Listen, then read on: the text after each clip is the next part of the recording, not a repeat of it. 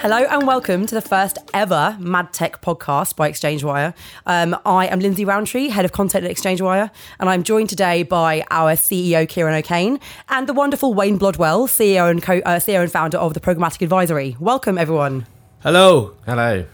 Right, very glad to be here. You're glad to be here. I mean, we're all glad to be here. Okay. This is very exciting. Very exciting Wayne's for us. our first guest ever on the Mad Tech podcast. It's great. It's exciting for me. I'm really pleased. We wait till the end of the podcast. We'll see how this goes first. Tell them the format, Lindsay, because we have to explain it to our listeners. I will explain the format. So we will kick off the Mad Tech podcast with kind of a roundup of the big stories in the news this week. And then we will go into more of a kind of a general chit-chat with Wayne to find out what's going on with him and kind of what are the key things that he's seeing in the moment in the work that he does. So, on that note, let's kick off with what's been happening in the news. I want to start with the news that AT&T have launched Xandr, whatever you want to call it. Xandr.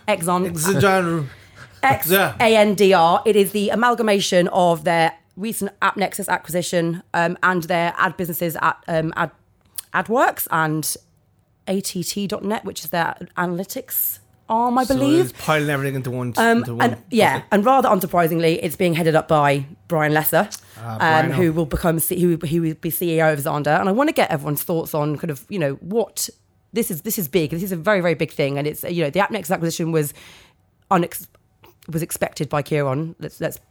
It was a finger in the air because I made at least 20 other predictions and none of them fucking came true. So, by the way, we're going to swear in this podcast, so I apologise to any Christians and Americans out there. So, it was just one of those predictions. It came true. It just made a lot of sense given that Brian Lesser had been such an advocate of AppNexus at Xaxis and Group M. So it's just logical that when he went to AT&T that they would probably buy an ad tech company to kind of be that spine once they bought Time Warner. So was Time Warner they bought? Yeah. So they needed a spine. In terms of the new branding, interesting name. I mean, we've heard plenty of American coverage about it, but not from a European perspective because of AppNexus here. And AppNexus is a very important player here. So I think it's kind of like it'll be a shrewd business in the US. It'll be interesting to see how they position it here. I believe that AppNexus are going to keep their own name here in Europe and globally. That's what I heard. I don't know if that's true or not. But Xandr for me feels it's going to be a fairly sizable IO based business. Yeah, I think what the almost naysayers who think that this may not succeed is because you've had companies like Oath who, no offense to anyone who works at Oath, but they probably haven't taken the world as they probably expected, and their proposition was basically piecing together a bunch of assets from different places, which they've now finally done. Yeah, as in they've now launched Oath ad platforms, and it is now all the disparate parts that came together under Oath are now finally one business. So I would be interested to see what happens with that kind of over the next 6 to 12 months, because they're now in a place that's got a lot of work gone into it, that they are actually, it's one entity and not loads of different brand names that everyone knows and doesn't really understand what it is they do. Yeah. At least they're now going to start talking to each other. I'll be interested to see how AT&T do the same thing with all the component parts that they've just merged together as well. But they only have, I mean, the good thing about buying AppNexus is it is a buy side and sell side. It's a unified stack. You got your DSP, your Exchange, your SSP, your ad server. So they ticked all the boxes. It was inevitable that they would do that. But I from like, let's be honest here, right? This is a podcast that is not about America. It's about the global state of things. And Xandr will not be an element in Europe because they have no data in Europe. They've got plenty of data in LATAM, by the way. Just to sort of point that out. Like, they've got a massive telco business in LATAM, so they will have a sizable business there as well. But I don't think it will be a huge factor here. Do you think that companies like AT&T is obviously a very, very American and the Americas business? Do you think they care about Europe? We're seeing a trend of big American companies that don't really care about Europe. It's becoming, almost too complicated to operate here. Walmart are pretty much pulling out of Europe, and they've been buying up direct-to-consumer businesses that now no longer are able to ship to anywhere in Europe because it's just too complicated, and they don't need the business. They don't need to do it. Do you think that AT&T might go along the same approach and sort of go, well, we don't that like Europe's got nothing for us. We can do bigger and better things in our home market. Are you saying you think they'll not be as interested as AppNexus was? I'm asking way? the question. I'm asking the question. I say like any company, they've got to show growth to shareholders, investors, the markets, etc. And True. you know, if you reach a point of saturation in your market, you look elsewhere typically. So I don't know. I think it'll be a bit slower to come across into Europe, and there's different competitors. And as you say, regulation is something which will probably be a barrier. But I would be surprised if they didn't get some sort of presence here. And then you hear Brian talking on stage about the ambitions, it's to take on Google and Facebook, and Google and Facebook are globally scaled. So, Absolutely. Yeah, but Wayne, AT&T don't have any data in Europe. I mean, this is a data play. Let's be honest here, right? I don't know. I've always been a big AppNexus bull. I always thought they were a really important company, and I always wanted them well because they're an alternative to the big G, who let's be honest here, run the show in Europe in many respects. Their market share of DFP or Google Ad Manager, whatever we're calling it now, is insane in this part of the world. And the fact that AppNexus managed to kind of grow a sizable ad server business against that here is remarkable. But you got to ask yourself, AT&T are trying to protect their business from, encroaching companies like Amazon and Facebook and Google and the OTT piece. And now you see, Amazon coming out with their own TV station, ad-funded TV station. Their first sort of protocol is going to be protect their existing ad business, right? And you have to think that the AppNexus resource, and it's significant, they have many engineers in Europe or in New York, will be used to build that piece of tech for AT&T first and foremost for the US market. What happens after that is anybody's guess. But you got to think that, even though Shipstead and Axel Springer and a lot of the sort of, supply and demand on their programmatic platform isn't as much of a priority to them. And that would be my big... I'd be very... It'd be upsetting, and kind of like, it would really sort of like disrupt the market here if they weren't as committed as they were before, you know what I mean? Yeah, whenever I talk to the AppNexians, as they call themselves, oh yes, they're very proud of their kind of presence in Europe. Talk about their sort of supply coverage in, Nordics, which has been dominated by Adform for years, into other areas of Europe. So I don't know. I feel like if they just down tools, it'd be years of hard work and deep relationships with companies who don't like Google. Yeah, but then there's an opportunity then for like more independent players. So you think about Smart, who have a unified ad server and SSP. You think about OpenWeb, who have a full stack. You think of people like Ari Beeswax. They have an interesting sort of bidder play. So I wouldn't say it's a total disaster, but I wouldn't want to see them sort of like just ignore Europe. It is interesting though, like if they do, I just kind of think about this today. If Xander's play in the US is going to be very IO driven, right? I don't care what anybody says. They're going to have all the data. AT&T, they'll be doing a lot of managed service, and I think they may go and look for a company that could execute. And I think that company could be MediaIQ. I think the MIQ now, whatever they're calling it. Another prediction. I think that Xander may end up buying. How many MIQ. steins is this one? 3 out of 5 steins? I think this is a proper 4.5 steins. I think wow. 4.5 steins. That is high. I think after. I know there's no conversations happening, but I have a funny feeling they might go shopping for an execution layer, because as someone pointed out to me today, that the Xander proposition is very strong on the sell side in terms of like the publisher and optimization piece, but on the buy side they don't really have that capability. That's my prediction. I think Xander will buy more companies, but as for Europe, who knows? Unless they buy O2 like AT&T or Vodafone, that could be quite interesting then. Yeah. Okay. I have to clarify, if you don't know what we're talking about when we're talking about Ciaran's famous Stein predictions, every year before Demexco, he predicts what he thinks might happen at Demexco, and kind of in the short-term future afterwards, and he always uses Steins as to how many full Steins he believes it will happen. And he did predict that AT&T would buy up Nexus, but he only gave it 3 Steins. That's very true. But I had drank at least 6 times when I wrote that. Right. That So I was kind of seeing stuff. it makes a lot more sense. Yeah. Anyway, I want to move on to the next news story. So Facebook has been getting a bit of a bashing recently. I mean, even Scott Galloway has said he may even actually sell his stock in the company because he's pretty much done with them. But you can't be argued. They still have a massive share of the ad business. You know, they're trying to innovate. They're launching new products like Facebook Watch. What's going on with them? Do you think there's still room to grow? They're scalable.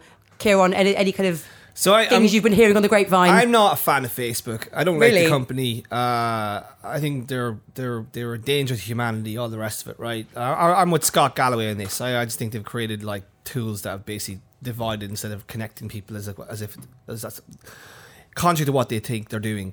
But I am a Facebook bull in the sense that I think they got so much room to grow in terms of revenue. I think they've got so much in data. And it's sticky, right? People are not going to move away from Instagram tomorrow or Facebook. They may decline in terms of like user growth, but that's gonna plateau. But if you can plateau at 2 billion users in the world, I think you're in a pretty good place. And then I heard yesterday as well, I don't know whether this is public knowledge, but apparently I think it's true because this person wouldn't have told me, but apparently they did $3 billion, paid out $3 billion to publishers, third-party publishers through the Facebook ad network, which is growing like at a clip. That means it's like, let's say they took a 30 or 40% margin. That means it's probably worth $5 billion to their top line. What did they do last year? $48 billion. So, you know, that's a significant, a growing part of their business, and it's growing and growing and growing. And if you look at the size of AdSense business to Google, which is worth about $20 billion in top line revenue to them, you know, that's nearly a fifth of their business. So you can imagine that fan business could grow to $10-15 billion. Like I just think that they are an absolute juggernaut, and even with all the headwinds they have, and they've got a lot of headwinds, they're apparently being sued by the Irish DPA. Is it DPA? For $1.6 billion for that recent hack. And I'm sure there'll be a couple of lawsuits in terms of the GDPR, but I just don't see anything really shaking them. Like, I do think their management, like the top tier, they need a couple of adults in charge. I do feel like they need some sensible people in charge of them. Mark Zuckerberg should be CTO, not CEO, and I think they need some adult supervision. But as a company, it's an absolute monster. It's going to be as big as Google in terms of like growth. I mean, Google's going to start topping off in terms of search. And they're all going after TV aggressively. I mean, the TV guys should be really worried. Like, they're really going to go after them aggressively. And another prediction, I reckon Facebook will buy Roku as well. I think Roku would fit nicely into Facebook's little sort of ambitions around TV and OTT. Can we say some predictions for next week? Yeah, well, I think get all them all out now. Yeah, well, this is episode 1. Yeah, unload this is all the two- predictions. this is- nothing more to go for. This is much more realistic than the Xander versus. I think Roku is probably in the crosshairs, but I don't know. Wins in a better position because obviously his clients are buying a lot. And I'd say with fan, you know, if Facebook is about 92%, 94% of their revenue is advertising driven, and that advertising money is coming from mobile because that's where users are moving towards. Facebook monetizes mobile inventory especially well for third-party amplifiers and publishers, and there aren't many who can monetize at that scale. AdSense is, you know, it's a mix of mobile and desktop, but it's mostly desktop. But you think, so if you're a mobile provider and you want to monetize your property, then where'd you go? You go to Facebook. There aren't really many alternatives apart from some fairly dodgy mobile ad networks, and they have lots of them. Who are doing well, incidentally. Doing exceptionally well, yes, despite the headwinds of transparency. But so I just, you know, Facebook's just going to be a force that keeps on growing from an advertising perspective. I do think, you know, the WFA wrote their media charter a couple of months ago, and that got released, and it basically set out a few, not rules would be the wrong thing, but a few suggestions to companies like Facebook and Amazon and Google on how their members, which are massive advertisers, want them to operate, and that's becoming, you know, be less walled off, particularly from measurement and verification, and whether Facebook decide to play ball with those massive advertisers that are represented by WFA, time will tell. But do they care? Do you think they would? I don't think care. they really care because their base of advertisers is mid to long tail. I mean, I've got like the mom and pop thing. I've got a great example. My sister who runs a small store in my hometown. She's quit all her newspaper sort of advertising and gone all in Instagram and Facebook advertising, and it's worked for her. Like, you know? Yeah, I mean, we use it for the Programmatic Advisory, but I think if you're Facebook, you're publicly listed, you have investors. If you get press releases saying Procter & Gamble have pulled out of Facebook, that may impact share price. Whereas if, no offence to your sister's business, but if she pulled out of Facebook, I'm not sure it would do too much to the market. It would. Investors in Monaghan would be very angry. So I always think that you're right. Same with Google. All their money comes from the mid to long tail.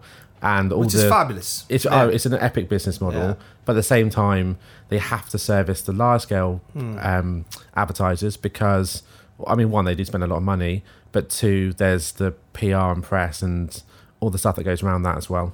Yeah. But at the same time, do you think that those big brand advertisers, you know, they may threaten to pull out of Facebook? I feel like they do so on a weekly basis. Would they actually then go and do it though? Because the amount of money they are piling into that platform, I can't see them finally going, we're going to flip the switch and we're not going to do it anymore. Yeah, it's tough because, you know, if you think these brands need to show sales against their bottom line, to get sales, you need to show ads in front of eyeballs. Where are the eyeballs? Exactly. So it's difficult to say vote with your dollars because you'll see maybe short to mid-term impact on your business. But something does need to happen because there's too much power and gravity heading towards, you know, a few players, which, you know, is arguably dangerous for, you know, multitude of reasons. But I think, you know, we're starting to see the powers that be start to step in with these big companies and not allow them to actually dominate what happens particularly in the US market. So actually it might not even be down to what the advertisers say. It might actually be down to kind of, you know, what the feds are basically saying and them trying to stop these practices. So that could be what actually makes a change for once. 100%. And, you know, if Google got thrown, I mean, Google have got multiple antitrust lawsuits aimed at them at the moment. Currently got 3 in Europe. Yeah, and they got one at AdSense and Android, and I think they've got a third one as well. I think that shopping one's still kind of floating around. So. Yeah, and they got served that couple €2 billion fine either last year, and that barely impacted them. Their margins came down for 1 quarter, and nothing really happened. So you'll keep throwing fines at them, but, you know, ultimately will the regulators get involved? I think opinions split on that, and opinions also split whether you'd want it to or not. But I think, you know, increasingly as these companies are becoming more and more powerful, generally, and that's funded through advertising, I think people will have to start looking a little bit deeper than the cost per click you get out of Facebook. Yeah. So speaking of regulators, the final big story that's been going on in the news at the moment is how federal prosecutors in the States have been honing in on the agencies. Havas has been named in particular. So the FBI are looking into their practices. And one of the big things they're looking at, again, is non-transparent ad buying practices. And while Havas has been named, you know, the talks are that this might well impact other big holdcos and maybe even smaller agencies as well. Wayne, you work very closely with brands and obviously very close with agencies, and you are ex-media agency yourself.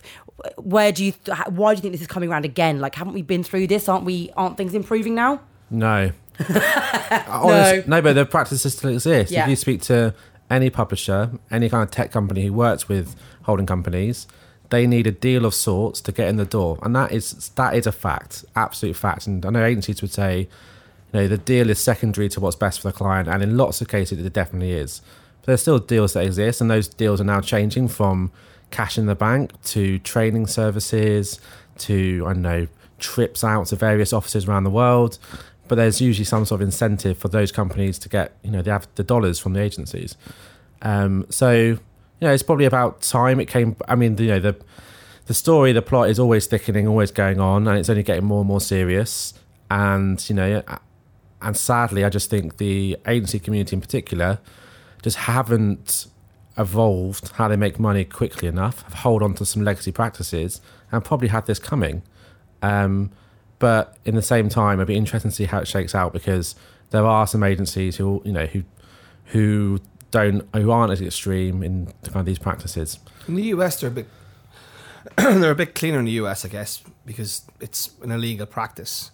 But, you know, rebates, kickbacks, and for our listeners in the US, this is a standard in Europe and Asia and LATAM. You do not get past the gatekeepers without having some kind of trading deal. Like, I mean, those powerful people in the UK market are the trading directors at the big holding groups. You can get test budget as an ad network in some of these places, but once you hit a threshold in terms of the spend that you're getting from a planner buyer or a specific account manager, you get a call from that team asking to come to see you, and then you've got to negotiate a trading deal. So, like, it's amazing how a global trading deal could actually give a ad tech company real significant value, because they're potentially going to be on many plans. And, like, you know, we sit around this table, it's 10 years now, well, 10 years next year that ATS has been going on. The programmatic business has probably been going a bit longer than that, you know, since the days of, you know, Ben Baracus and Joe Zawadzki got together and did the first trade, like, across the SSP and DSP. Well, it was done previously that in Right Media, but I'm talking about scale. You know, IOs are still the lifeblood of this industry. It's still how most media transactions take place. And behind an IO, there's always a kickback. There's always a rebate. I hate to use a kickback because it's not a kickback. It's a rebate. It's like it's a deal, right? It's not illegal in this country, and certainly isn't illegal across Europe. But in the US, it is. And I guess this is what they're trying to prove. But yeah. I don't think this will come to anything. I think there'll be a few slaps in the wrists, and you know, there'll be a few mea culpas, but it won't be any admission of guilt. Well, mea culpa is admission of guilt, but no, there will be no admission of guilt as such. I think it'll be a whitewash, and the practice will continue. Like, it will continue. It's just how it can be refined. And I think I agree with Wayne. You can argue it's kind of like a race to the bottom, because agencies have been pushed into this by marketers, and I guess agencies are in their own worst enemies in some respects as well, because they kind of like went all out to get accounts and drop their pants effectively to get those accounts, and then try to make the money up on the way up by doing deals with vendors. And you could argue, is that in the interest of clients? Are these the best vendors in the market? I don't know. We've seen a couple of companies who have done big businesses, and you just don't see an awful lot of technology or even, you know, proprietary data or anything there. It's just basically a managed service layer, effectively. Yeah, and I know with my ex-agency hat on, the agency community listening to this will be frustrated, because they do great work day in, day out, and the trading teams will think this is being driven by clients wanting cheaper rates. And I have to say, there's a bit of that as well, man. Definitely, but agencies have had 2, 3, 4 years to adopt practices and try and push back on this, and I don't think they've really pushed it hard enough personally. Yeah. But they're big businesses that have to make money. So there's half dozen one. What's the saying? Half dozen one, six of another. Six of another. Yeah. What that saying a board in the hand is the same as two in the bush. We're not doing this. No. Okay. Kill one board with two stones. We'll stop there. Or three. But so the practices still exist. They shouldn't exist. Be interesting to see what comes of this, if anything. But my hope is that advertisers start paying more fairly for services, and agencies start being more transparent. And I'm an idealist, but that's where we want to sort of net out. That is beautiful, Wayne. Thank you. Cheers. So, I mean, from your perspective, in the conversations you're having, I mean, we are running out of time in this segment. Need to move on to the next one, but this probably segues quite well into it. You are working directly with brands.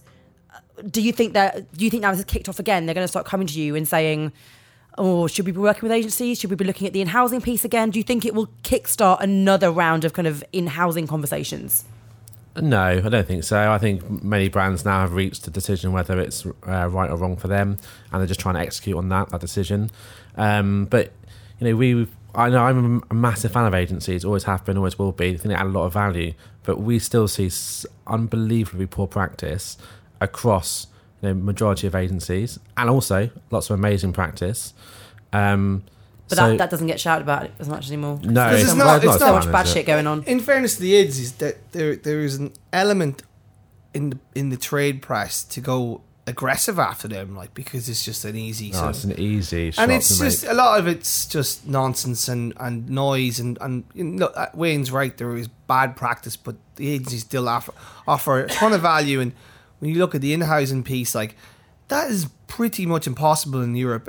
Not in some senses, it is in some aspects. But if you're doing local buys and you're doing, like, particularly around video, or like, imagine if you were FMCG with footprint in Poland or Eastern Europe or whatever, you still need to have bodies in the ground to execute that, to do the PMT. A guy in a warehouse in the west of London with a brand is not going to be able to pick the phone up to Slad in Slovakia to get that deal done. So that it's the global local piece that the agencies offer real value around, and the execution of media planning as well. And that doesn't often get talked about. It's just about rebates and how everybody's milking the system and how brands are getting cut out, and it just like if you read the trades every day, you'd swear our industry was in the shitter, but actually that's not true at all. Oh, definitely not. There's some amazing campaigns that get executed day in, day out. There's some brilliant people who sit within the agencies who do fantastic work. Just sadly, there's a big cloud that gets in the way of the bright sun, and that is the non-transparent poor practice. And hopefully that will sort of disappear. Yeah, but also too much. I think when these clouds come over, it's all talked about trading and execution, and agencies are then viewed again as these idiots that just kind of do the media execution, and actually the strategic element and all of the stuff they do outside of that is kind of lost along the way a bit. Particularly when you hear about brands that only want to work with agencies as execution partners, it means that if that's how the agency is looked at, how can they kind of shake that image of themselves? I think 100%. I mean, when I was at agency side, we'd have quarterly meetings where we're like, how do we get higher up the priority chain on our client's business, not just in the marketing department, but elsewhere. But the reality is, when you are so functional and transactional, it is hard to pivot upwards. It's far easier if you're Accenture, Deloitte and others to pivot downwards, because you've got the ear of the main decision makers higher up in the business. You've come into that business from a completely different area, from a different approach, different angle. So whether media agencies can ladder up, and you'll see rebrands, you see Hearts and Science, they've done exceptionally well, Wavemaker with what they're trying to do. You're seeing these examples of they don't even like calling themselves agencies or even consultancies. I don't really have a term for them, but they're trying to be different. So they're giving it a go, but whether or not they can, or whether they're so encumbered by legacy and the existing way they make money to pivot and transition into this, I think time will tell. Do we need a new word? Because as consultancies and agencies kind of tend to sort of blur between what's a consultancy and what's an agency, there needs to be a new term so that it's not so much stigma attached to each of the words as the service layer starts to kind of evolve. Yeah, consultancies. It sounds like you need a cream for that. Consultancy. I've just got consultants. Consultantitis. So I think probably there is a need for this. I mean, Wayne probably is closer. Obviously, with his business is closer to the clients, and that's sort of an evolution of the space, isn't it? Like, we're seeing a white space emerge between the client and the rest of the ecosystem. And the agencies can do what the traditional holding groups can do some things. The big consultancy groups can do other things. And then there's a bunch of stuff that neither can do. Like, so, the stuff that Wayne's doing, which we'll ask in a minute, and the stuff that, like, the likes of, data first business, and a lot of these data first business, DMP integrations and data, like that's a real key skill set that a lot of the holding groups don't have, right? Let's be honest with you, that's a very, very, there's a finite amount of people who can work in that data field, and then those people don't really exist. So those type of specialist agency consultancies, whatever you want to call them, are going to pop up more and more in the next couple of years. Yep. So that leads us to the next question, Wayne. What do you do with marketers then? And why did you leave the agencies? I think so we're a consultancy, it's all we do. We just sell our time either in a project fee or day rate classic consultancy. There's three things we do. So one is classically named projects. So it's basically, what do you need and how do we help you with that? The second is audits, more around capability, but kind of pre-packaged. You send us XYZ, we deliver XYZ in return. And then we do something called university, which is training and research on a retainer model where clients get access to our thinking on a regular basis. So what do you educate them about the digital ecosystem, or just the latest trends, or is it a case of like, my staff have no idea about Snapchat, or my staff have no idea about this new sort of voice search? So is that kind of high level stuff? Or? Yeah, it varies. So for example, one of the things we recently produced was, what's the role of a CDP or customer data platform? Oh no. Well, exactly, but it's a question that people are asking, and we can provide an unbiased opinion because we don't sell one or have any deals in place with one. Similar to, everyone likes to give a bad name to blockchain, but we're working on a piece for a brand around what might that mean for how they transact media in future. And we need to work that out because we don't know. This is why we go and do the research side of things. And then training on quite a hands-on basis, really, by going into platforms, showing them how things are actually done. And you see light bulb moments when that happens. And they actually start to understand it, and then they can ask, hopefully, better questions of their service providers. Do you do a lot of RFP management as well? Because I imagine you're always kind of like working with big brands in Europe to figure out who they should work with. Yeah. So that would fall under projects, really. So where a typical engagement for us will be a client, comes to us and says, we want to do more with programmatic. We don't know how. We currently think we're falling flat on that. So we'll do an audit of everything they do. We have a framework and pillars we do that against. And then the output of that is a bunch of recommendations. And one of those could be, we don't think you're getting the most out of your tech stack. That could be in a variety of ways. And then so you might run an RFP off the back of that. Or maybe you go, actually, do you know what? Your existing tech stack is more than capable. You just need to put X, Y, Z in place to get more out of it. So everything we do is we try to design it around the client and what their ambitions and goals are. And we talk a lot about with clients their vision. So some clients have a vision for programmatic where it's basically smashing out ROI and CPA and sales. Others have a vision where it's omni-channel with connected TV and it's about branded impact. And then we sort of map that against how they're actually executing that today. So we have like vision and execution graphs. And it just helps to put things in perspective around where brands are, because we know, because we're in this space, there's a lot of noise. So if you were to log on to a variety of publishers or trade press tomorrow, you'd get a bunch of different opinions and different stories. So you have to are you like sort of trawling through the noise and trying to give them sort of clarity of what's going on? Like, so, you might have a vendor saying this on Digiday, you might have a vendor saying this at Ad Exchanger, or you might even have somebody in a podcast on ExchangeWire saying the other thing. So do you see some big news break and go, oh God, my client's going to be emailing about this tomorrow, asking what the hell it means? No, not really. I think, one of the things with being a consultant is oftentimes you're not in the day-to-day. So we're not actually running campaigns and pressing buttons. And to some people, that would be a disadvantage. To others, I think we provide a higher level view and we get close to the execution, but don't do it. There's neutrality there as well. That's an important factor, isn't it? And we've gotten 0 deals with anyone. And we get offered them all the time. But we'll never say on this podcast we'll never do a deal with anyone. Right, well, this is recorded and going out public, so that gives you an advantage, because a lot of the big consultancies, including Accenture, have sweetheart deals with Google. And I mean, Accenture have, I think it's the second biggest ad ops operation in the world in India, which does most of Google's back end for their ad manager. So there's a lot of DFP, well, whatever DFP was, they do a lot of that for publishers. So those guys are aligned to big players. So that neutrality puts you in a good position. Yeah, I think to some clients it's a positive. To others, they might actually be all in on Google already and want a deeper relationship with them. So actually, in some cases, might be a hindrance. But talk to Jellyfish and other good. Another good vendors, excellent relationships with Google. Who's the other one that has a massive Google relationship? US one, they've just grown really, really. Oh, Mighty Hive. Yeah, they're great. Oh, yeah. Yeah, they've done really well. Yeah.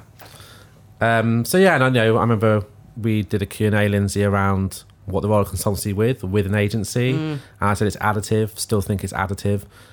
We get some clients who believe their agency should do it, and that's absolutely fine. I'm not going to try and sit there saying why they shouldn't. But when we find clients who see how we work in harmony with an agency or the other service providers, we tend to have really good working relationships, and we have really good, like, long-lasting relationships. I mean, we're only going 2 years. Some of our clients we've had pretty much since the beginning. So, so I think we're in a good position, and our goal is just to keep scaling what we do. I mean, congratulations! It's really impressive. It is. I mean, there's not. It really is. You got, like, starting your own business. Like, a lot of people kind of jump between, and there's nothing wrong with that. But starting your own company is, especially in this space, is almost suicidal. Sometimes you got a lot of sleepless nights. How do I pay my bills? And where's the next payroll coming from? Honestly, I've got such a new. I always respected anyone who ran their own business, but such a newfound respect, because it's not just the executing on what you're trying to do for your customer base. It's how you deal with situations personally, how you deal with a non-paying client or a slow-paying client or a tricky cash flow or an unexpected bill from the tax man, which you didn't forecast for. And you're like, oh, that's a bit amateur hour for me. But you just learn as you go. Yeah. And, you know, I've always said that we are programmatic first, and I sort of just try and keep the lights on by the business side going. And that seems to be working quite well for us. But... yeah, it isn't a business for business sakes, because I wouldn't do a consultancy in programmatic if I was just wanted to make a stack ton of money. But you're an advocate of programmatic. I mean, you're calling yourself the Programmatic Advisory. So, yeah. I mean, I thought, it's interesting. Coming from someone who runs a blog around around programmatic and ad tech, you think there's longevity in it. But do you from your perspective, from your client's perspective, have they bought in? Are they all in on the programmatic piece? Do they see the opportunity? Yeah, I mean, we're quite fortunate in that every client we've worked with, bar none, has come to us, and that's because they see the importance of programmatic. So we don't have to convince them on what the benefits are or what it can deliver. We just help them get it done. And then there are other clients, you know, you go into a meeting and you just think, God, you just don't fundamentally understand what this can do for your business. So I could probably sit here for a bit and talk to you, but it'll be a really tough engagement afterwards. So we're really fortunate in that our clients are already maybe not all in on programmatic, but they definitely understand what it can do. They just want to make sure they keep evolving, keep getting it done, and keep doing the best they can with it. And you're ex-Holdco.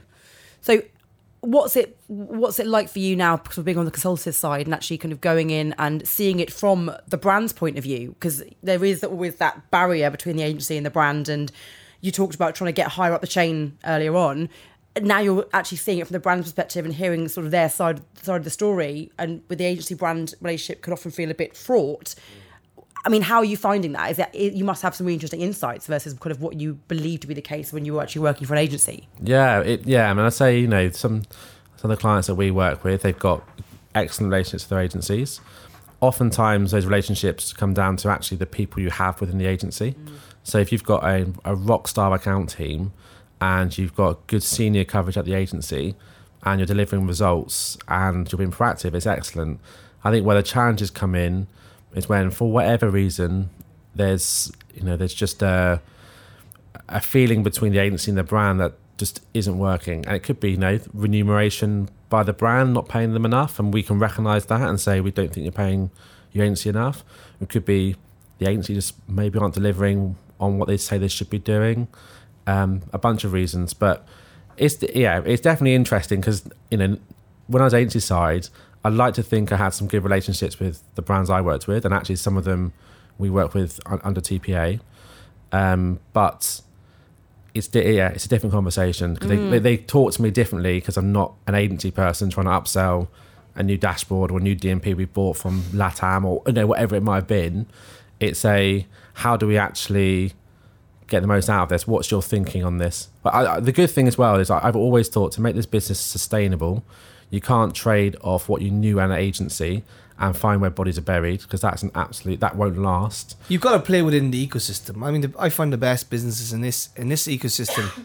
It's funny, there was JT Batson used to work with Rubicon, and he told me something interesting. He just can't, like, he's working in the TV radio space, and he's got a new company, sort of like, it's more like a booking system, but it's more of a sort of workflow tool. But you can't force your ideas and people, because this is the ecosystem working. You've got to educate them and make their own decisions, because I think that was the slow uptick of programmatic, because it was a sledgehammer where we're going to change this system. And probably that's why it's taken 10 years to kind of permeate and become the way to trade media. But it's interesting you say that. Like, you could easily go and go, I know this agency did this X, Y, and Z in the past. I'm going to kind of, like, you know, educate you, and then you just burn the bridges to that relationship with the agency, because the person that did that 5 years ago might have moved on somewhere else, and it's a whole new sort of management team who probably don't engage in those practices. Yeah, and I really enjoy working with agencies now, obviously in a different way, and having conversations around, you know, what do you need from brands? Can we reach a mutually beneficial way where it's win-win? Because I'm a big believer in win-win relationships. So yeah, I'd like to think when I meet agency people, they're not thinking, do you know what, he's going to find where this rebate is, or he knows why that deal's there. He's going to go, okay, how do we get the best out of the client for us? And how do we deliver our best work for the client? But they will still think that. Yeah, because probably, you probably did when any auditor or consultant came in. I certainly did. It drove me insane. I used to hate being audited. Yeah, it's the worst. You go into a meeting with Ubiquity and other good auditors, and you sit. There are other auditors available, and you sit there and you're like, oh, what on earth is this? And you like all this like back and forth, and instantly your defense barriers go up, and you are trying to it isn't constructive to have the back and forth. And I think when you have the fraught relationships with branded agencies, brands are trying to find excuses to pitch or get away from them. But I'd like to think that when we engage with brands, it's less that, it's more, how do we make this, how do you deliver more of your campaign goals, your business objectives through the agency that you have, as opposed to just, you've spent too much here, you've spent too much there. Do you think there's a disconnect between procurement, the financial side of the brands, and the marketing side of the brands, and then the actual agencies that execute? So it's almost like the procurement's putting pressure on the marketing guys to get the most out of costs with the agency, and that's having a kind of a downwards, instead of having like maybe a grown-up conversation like, what's the outcomes of us spending this money, right? Maybe the conversation, and it's quite interesting, is you have that, you told me about the enterprise versus like you on the enterprise advertiser. They have different sort of goals and objectives, like the FMCGs, but then there's others who have outcomes.